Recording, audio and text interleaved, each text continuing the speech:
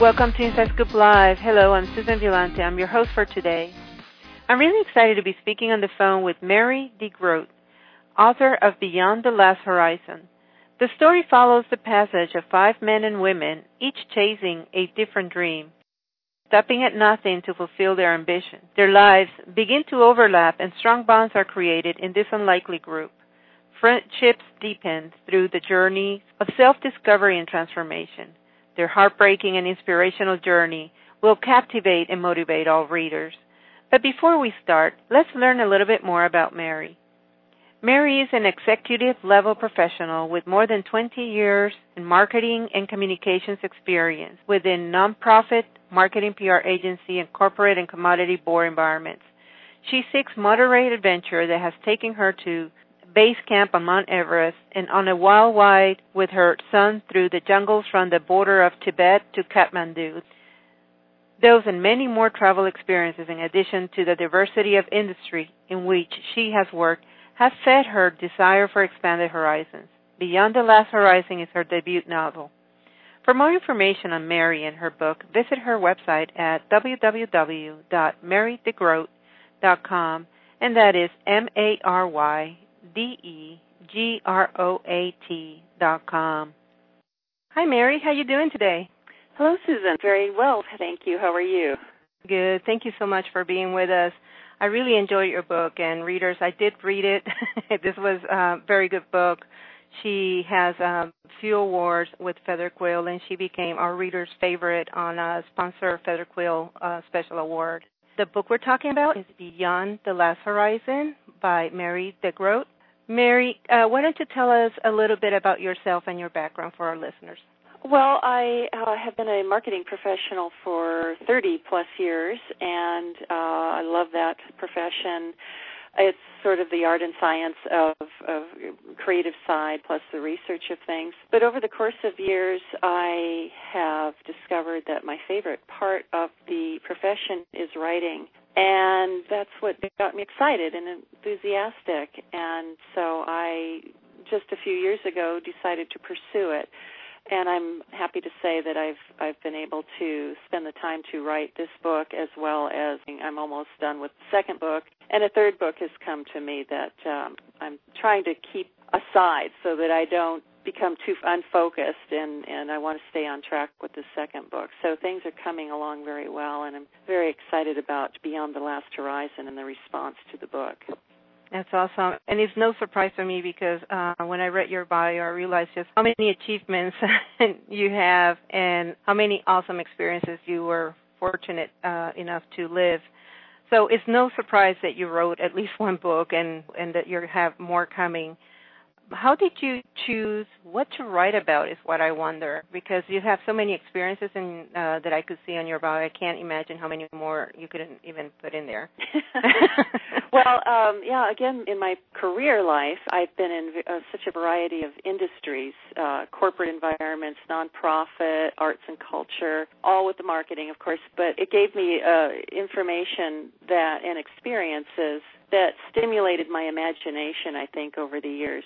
But the story actually chose me, I have to say. I was working with the California Strawberry Commission, and that was a very exciting time in my life. And when I left that job, I came home and realized that I had time to actually write a story that had come to me years before.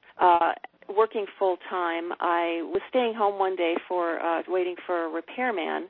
I was sitting outside on the deck and just looking out, and the story just started to unfold, just out of the blue. It just revealed itself as if a movie. It just became more and more revealing, and the story started to develop, and the characters became more detailed, and I hit the mental pause button, deciding to take some notes. So I ran and got a pad of paper and a pencil and started taking notes, and then I hit the start button again mentally, and this idea, this movie, just continued on and developed. So as I said, it was years later that I didn't have time to actually write the book. It's awesome that you could save your notes and kept it at least in your goal line, because a lot of times our life takes us away from what we may dream or have a vision, and we just put it on the side and we never come back to it. So right. The funny thing is, I didn't find the notes when I found time to write it. I could not find my notes. But it didn't matter because this story had to come out. And I sat down at the computer, and 3 months later, I wrote day in and day out, and 3 months later it was done. It just came to me again, even though it was years later. So it didn't matter that I didn't have the notes. And every day I woke up, I was so excited to find out what was going to happen to these people next. I really didn't know at the time that I was writing it what was going to happen. There were so many little adventures, and I just let it go. There were tributaries, there were all sorts of little backstories, and I just did not edit myself. I just let it all come out. And, of course, the hard part then, after it was all done, that I had to lop off big chunks that didn't move the story forward in a more concise way. But it was such an incredible experience to have this story come to me out of the blue, years later, without my notes, have it come back to me, and with actually some surprises day by day on who these characters were becoming, and their tribulations and their machinations and all these misguided pursuits that they took on in pursuit of happiness and things that they felt that they wanted in life, but essentially dug themselves into some holes, and they made some very bad decisions along the way. I actually really love your character development because they felt real to the point that I could actually identify with almost all of them in a certain point of my life. And if not by my own experience, by people that I've met, in my own journey. So this is a fiction work, but I wonder, do they have a little bit of you, your own life experience, people you know? How do you go about developing your character so real? Well, I wrote with my heart and my emotions. The creative part was certainly the mental, just imagining things. But when I got to a point in the story for each of the 5 characters, I drew from an emotion, and there's a little bit of me in every character, and even people who are very close to me may not necessarily identify what those little bits of me are in each character. For example, one of my characters is Hank Johns, and he's a man who was born an orphan to a prostitute in Las Vegas, and she dies at childbirth, so he's an orphan, and he goes from foster home to foster home, and he ends up becoming a drug dealer. Well, obviously, I'm not an orphan, and I'm not a drug dealer in Las Vegas. But what is part of me in him, and I think I have to admit, I feel it's funny because they're all almost like children, but I think he's my favorite character because he came so far along in the story, and changed his life. But the part of me that I drew from so strongly was his love for his little boy. Yeah. He had never had a family. He met and married a young lady that he knew in high school, and they had a little boy together, and this little boy is, I fell in love with this little boy, little TJ. So the dialogue between Hank and his little son was from my own love for my son. So I'm really delighted to hear you say you felt that there was a realness, a reality to my characters, because in that case in particular, I drew on that reality of my love for my son. Another character, Carrie, who has a storyline that is so different from all the others. She was born to a very wealthy family. She was lonely. She was very close to her grandfather, but her grandfather has an empire of corporate global magnitude, very wealthy man. And he's the only one that seems to understand her. And at 6 years old, she's 6, he unexpectedly dies and leaves her his company. So everybody is astounded that a 6-year-old has inherited this global company. And, of course, she needs to grow up and meet some criteria, go to college, and take over her position. She has to earn it. So her first day coming to her father's company, she starts in the mailroom, and she has a 5-year internship that ends up giving her the experience in his company to eventually take over where she has rightfully she owns the company. But the problem is she runs into some obstacles. The current president and the board of directors, they all don't believe that this young woman is capable of taking over this company. So she does have to prove herself. And she digs herself in a little bit. But what's part of her is her loneliness. I think when I was growing up, I was a very lonely person. I have an older brother, but he's 11 years older than I am. Oh, wow. So we grew up, pretty far apart. So there was that loneliness that I tapped into. And the other characters are similar stories where it's just that emotion. And you did a wonderful job because, I come from a very weird cultural meshed up background, and I identify a little bit with everything. And especially with the topic of your book, you mentioned a quote, I think it was Einstein? Yes. Okay. And I found it to be very true because I remember imagining, the quote is, "Imagination is everything. It is the preview to life's coming attractions." And I remember when I was 13 years old in a little city that there was nothing. You wouldn't see squirrels or anything around, or it was just very dry. And my parents were very strict post-traumatic stress survivors, World War II parents is what I grew up with. So they wouldn't let me do anything. But I was always daydreaming. And when I moved in Austin in 2009, I published also my first book. I found myself trying to get topics for an interview, and little by little I realized that, my house has squirrels, and that was something I wanted at 13. And then, oh, look, they have deer too. Nice. And I have my 2 little daughters, and I marry a guy with blue eyes because you didn't see blue eyes very often. So it was like I made a list, and ever since then, I find still things that I imagined I wanted one day to do, and I have, in one way or another, lived them. Maybe not as I imagined 100%, but I did get them. So I thought that your book is awesome because it is inspiring to people that might be in the situation I was when I was 13 years old. Mm-hmm.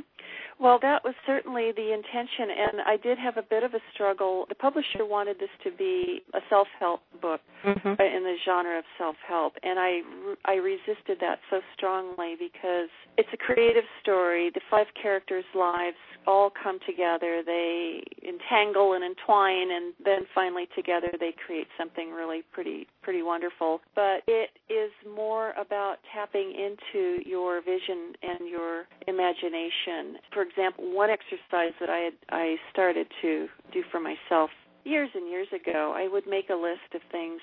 And I started out the usual way. I wanted stuff. I wanted, financial independence. I needed a new car. I saw myself in a particular kind of home in the mountains and that kind of thing. And I wanted to travel. And I just made this laundry list, and it was very material-based. But there was a lifestyle to it as well, wanting to spend time with family and friends and such. So I made this list. I just wrote it all down, let it all come, and this is what I want. And I put it aside, and 3 years later, it was as long as that, I happened upon this list, and I realized, oh my gosh, everything on this list has happened except one. And that one thing was to see Mount Everest. And my son was graduating from Berkeley at that year, and I called him up and I said, hey, what, do you want to go to Everest? And he goes, well, sure. So we called took care of that one. I said, I have 10 days. Get me to base camp and back. I don't care what I see in the middle. I just want to see Everest. And darn it if we didn't do that. And I fortunately had the means to do it. And so that was the last on the list of things that I was able to experience and awesome. Have. So I thought, and this is all really based on faith in yourself and the universe. And, I've studied metaphysics. I've been with a meditation teacher since 1985. I don't meditate regularly, but I tell you, it's a wonderful thing to do when you do it. But there is something. It's like planting a seed. You look at nature. The example is all around you. You plant a seed. There's really, if you break down a seed, there's actually, keep taking down the layers, there's nothing there. Mm-hmm. But what is it that's making that seed, with a little bit of nurturing, water, and sun, grow into an oak tree or whatever its fullest potential is, a beautiful blossom, a full rose or anything? But the point is, you plant, the thought is the seed. Mm-hmm. Your idea is the seed. And with focus and some effort, which equate to the water and the sun, that will come to fruition. Yeah, in my opinion, I think that if we can imagine it, it actually gives you the possibility to realize that it's not so impossible. Exactly. And that's what I found. Even what I'm doing now was something that I imagined before that I would love to do. I work out of my home office almost every day. I don't have to wear heels, which I did for 25 years, and dress in a certain coat. But it's my own vision. It was what I like. Now I got to myself to a point where, I decide how I'm going to look today, and I decide what I'm going to do today. And it has nothing to do with whether I, want material things. To me, it was more like independence and being capable of deciding which opportunity I'm going to take, because I grew up in a place where there weren't that many opportunities. And I think that your book shows this, that with a little resolve and persistence and faith, doesn't matter where you are, you just daydream, you can get it. That's right. And since we're touching into the resolve and persistent topic, I want to find out, how did you deal, because I know we all deal with writing blocks. There's going to come a time where you're going to sit there and you're like blank. So how did you work your way through that? Well, this book, it didn't happen once, not once. Oh, wow. It just, as I said earlier, just revealed itself day in and day out. I would get up at 7 or 8 in the morning and write, and suddenly my husband's walking in the door at 5 or 6 o'clock. I would be writing all day with nonstop. So that didn't happen with this book. But I did know, and I'm noticing with this second book, that when it stops, it stops. And it didn't frustrate me at all. The ideas flowed, and they would flow currently with the second book. They're flowing for an hour, maybe a couple of hours, and then they stop. So, okay, I guess we're done today. So I don't force it. I don't sit there and stare at the screen and think, oh, let's see, it's not work. So I get up and I go do something else.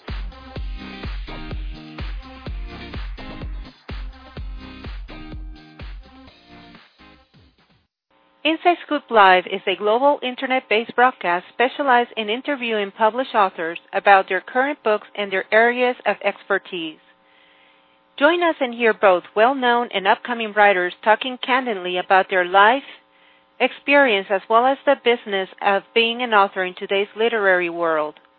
Always interesting and current, we strive to bring our audience high-quality discussions that spotlight a vast diversity of authors in the field today. Our interviews are available 24/7 through direct podcasts as well as MP3 download from your computer for your convenience. Please visit us at InsideScoopLive.com.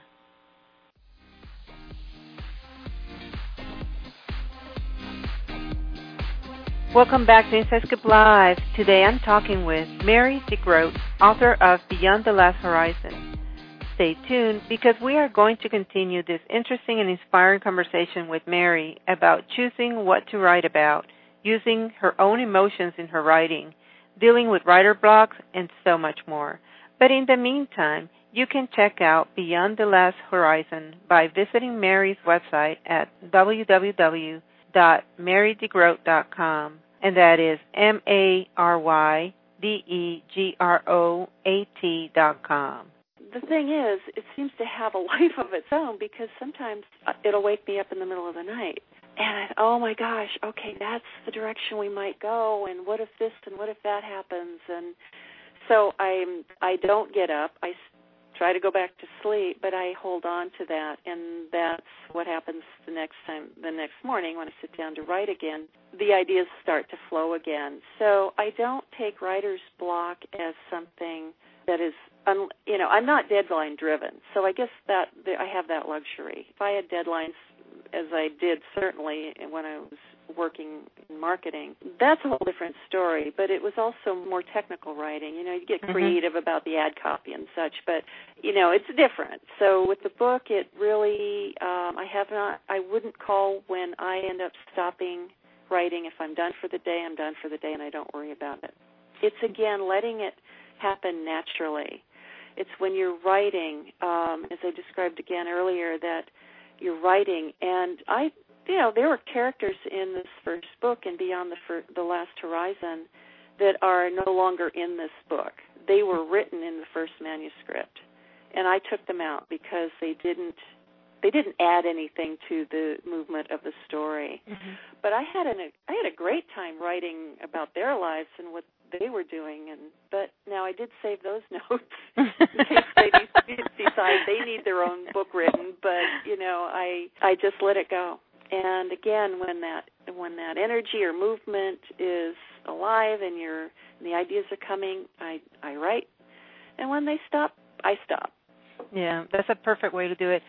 You mentioned a marketing background, and I do a lot of promotional stuff for my authors as well. But when it comes to myself, I tend to be more.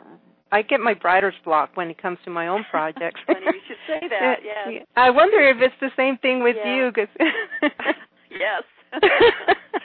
Why is it so different? I could write a book, but I could not write the back cover. I could not write the 2 paragraphs that are on the back of this cover. I agonized over it and tweaked it and drove my friends and family crazy. What do you think of this? Does this make sense? Is this compelling? It was horrible. I really needed somebody else to write the back cover for me. And so I don't know what that was about. I just couldn't boil the whole story down into something very, succinct. And I actually did end up finally drafting it and submitting it. I gave it to the publisher, and I said, "You guys, you need to write this." And they did. And to be honest, I wasn't. We worked on it together. So it's what it is. But to answer your question, that was the hardest part. Yeah, I don't know what it is with your own project, but I think there's too much feelings about it. Mm-hmm. And that kind of doesn't let you see all the angles, or who knows. You're stuck with one idea. Yeah, and also the genre. I mean, you really, marketing 101 or publishing 101, you must know your genre and the audience to whom you mm-hmm. feel would enjoy this book. And as I said early on, again, the publisher thought this would be either chick lit or self-help. They're 2 very extreme things. And so I just said, how about inspirational fiction? Because it really is more, first foot forward, it's entertaining. You get to know these people, these characters, and the roads they choose for themselves and how they make their decisions and reset their lives. They essentially are resetting their lives. So there's that inspiration aspect of it, and it truly is my hope. And I'm so delighted to hear you say that you got that point of the book, that it may inspire people to identify something that they've been unhappy about in their own lives for a couple of weeks or months or years or forever. But you have that power. You have the ability, really, mm-hmm. to take that and reset it. Just sit down and use your imagination. What would it be like? For our listeners that are just coming in, I want to let them know that the book we're talking about is Beyond the Last Horizon, and we're talking to Mary DeGroat. And your website actually is very well produced, because I learned a lot about your book, but I learned a lot about yourself too. And I don't know about everybody else, but I do want to connect with the authors that I'm reading and get to know what they're made of. And I realized that we have so many things in common once I read your bio. So check it out at www.marydegroat.com, and that is MaryDegroat.com. Tell me a little bit about, what do you think that you would tell yourself before writing and publishing this book that you have learned through the journey of becoming an author? Well, it was a gift that the idea for the book came to me and unfolded the way it did. And the third book that I will be writing came the same way. It was in the middle of the night, and the idea came to me, and it started to roll as if a movie. The next morning I got up, wrote the first chapter, and then the outline, and put it aside. What I've learned, several things, actually. Don't stop it. Don't self-judge. Don't edit yourself while you're letting that creative flow go. Just let it go. And I did that just quite organically or naturally with this first book, Beyond the Last Horizon. And then I read Stephen King's book on writing, a memoir of the craft, and he advises the same thing. Just let it go. Just sit down. Don't edit. Just don't worry about the typos. And Bird by Bird, Some Instructions on Writing and Life by Anne Lamott, she says the same thing. Mm-hmm. There was a third book, and I hadn't read either of those books until after writing my first book. But I had read Zen of Seeing by Frederick Frank. And that book was critical because it gave me permission. For me, this was my own personal experience. It's written for artists, for people who love to draw or paint. But it doesn't matter. It's the creative spirit. It's for anyone who has that creative spark but tends to hold themselves back. And this book, the Zen of Seeing, gave me, for my own purposes, kind of a permission to just go for it. Just do it, Just do it for yourself. Don't worry about what other people are going to think or whether they're going to like it or hate it or whatever.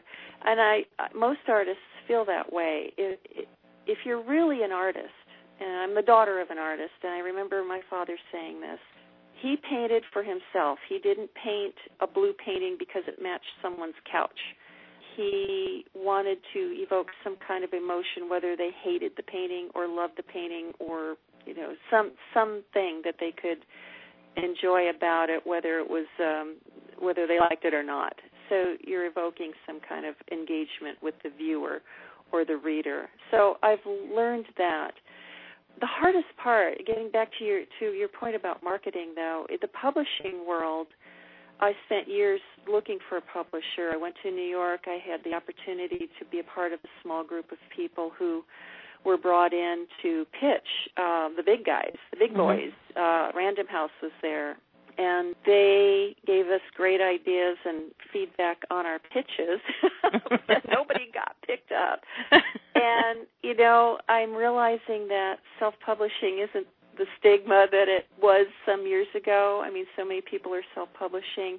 This book is, I went with a publisher it's kind of a quasi-hybrid. It's a hybrid publisher where they have some skin in the game, but I paid them to do a bit of the publishing as well. But the marketing, even if you're with Random House, you have the job of marketing almost on your own. They have the connections, but boy, it's something that you have to work very hard at.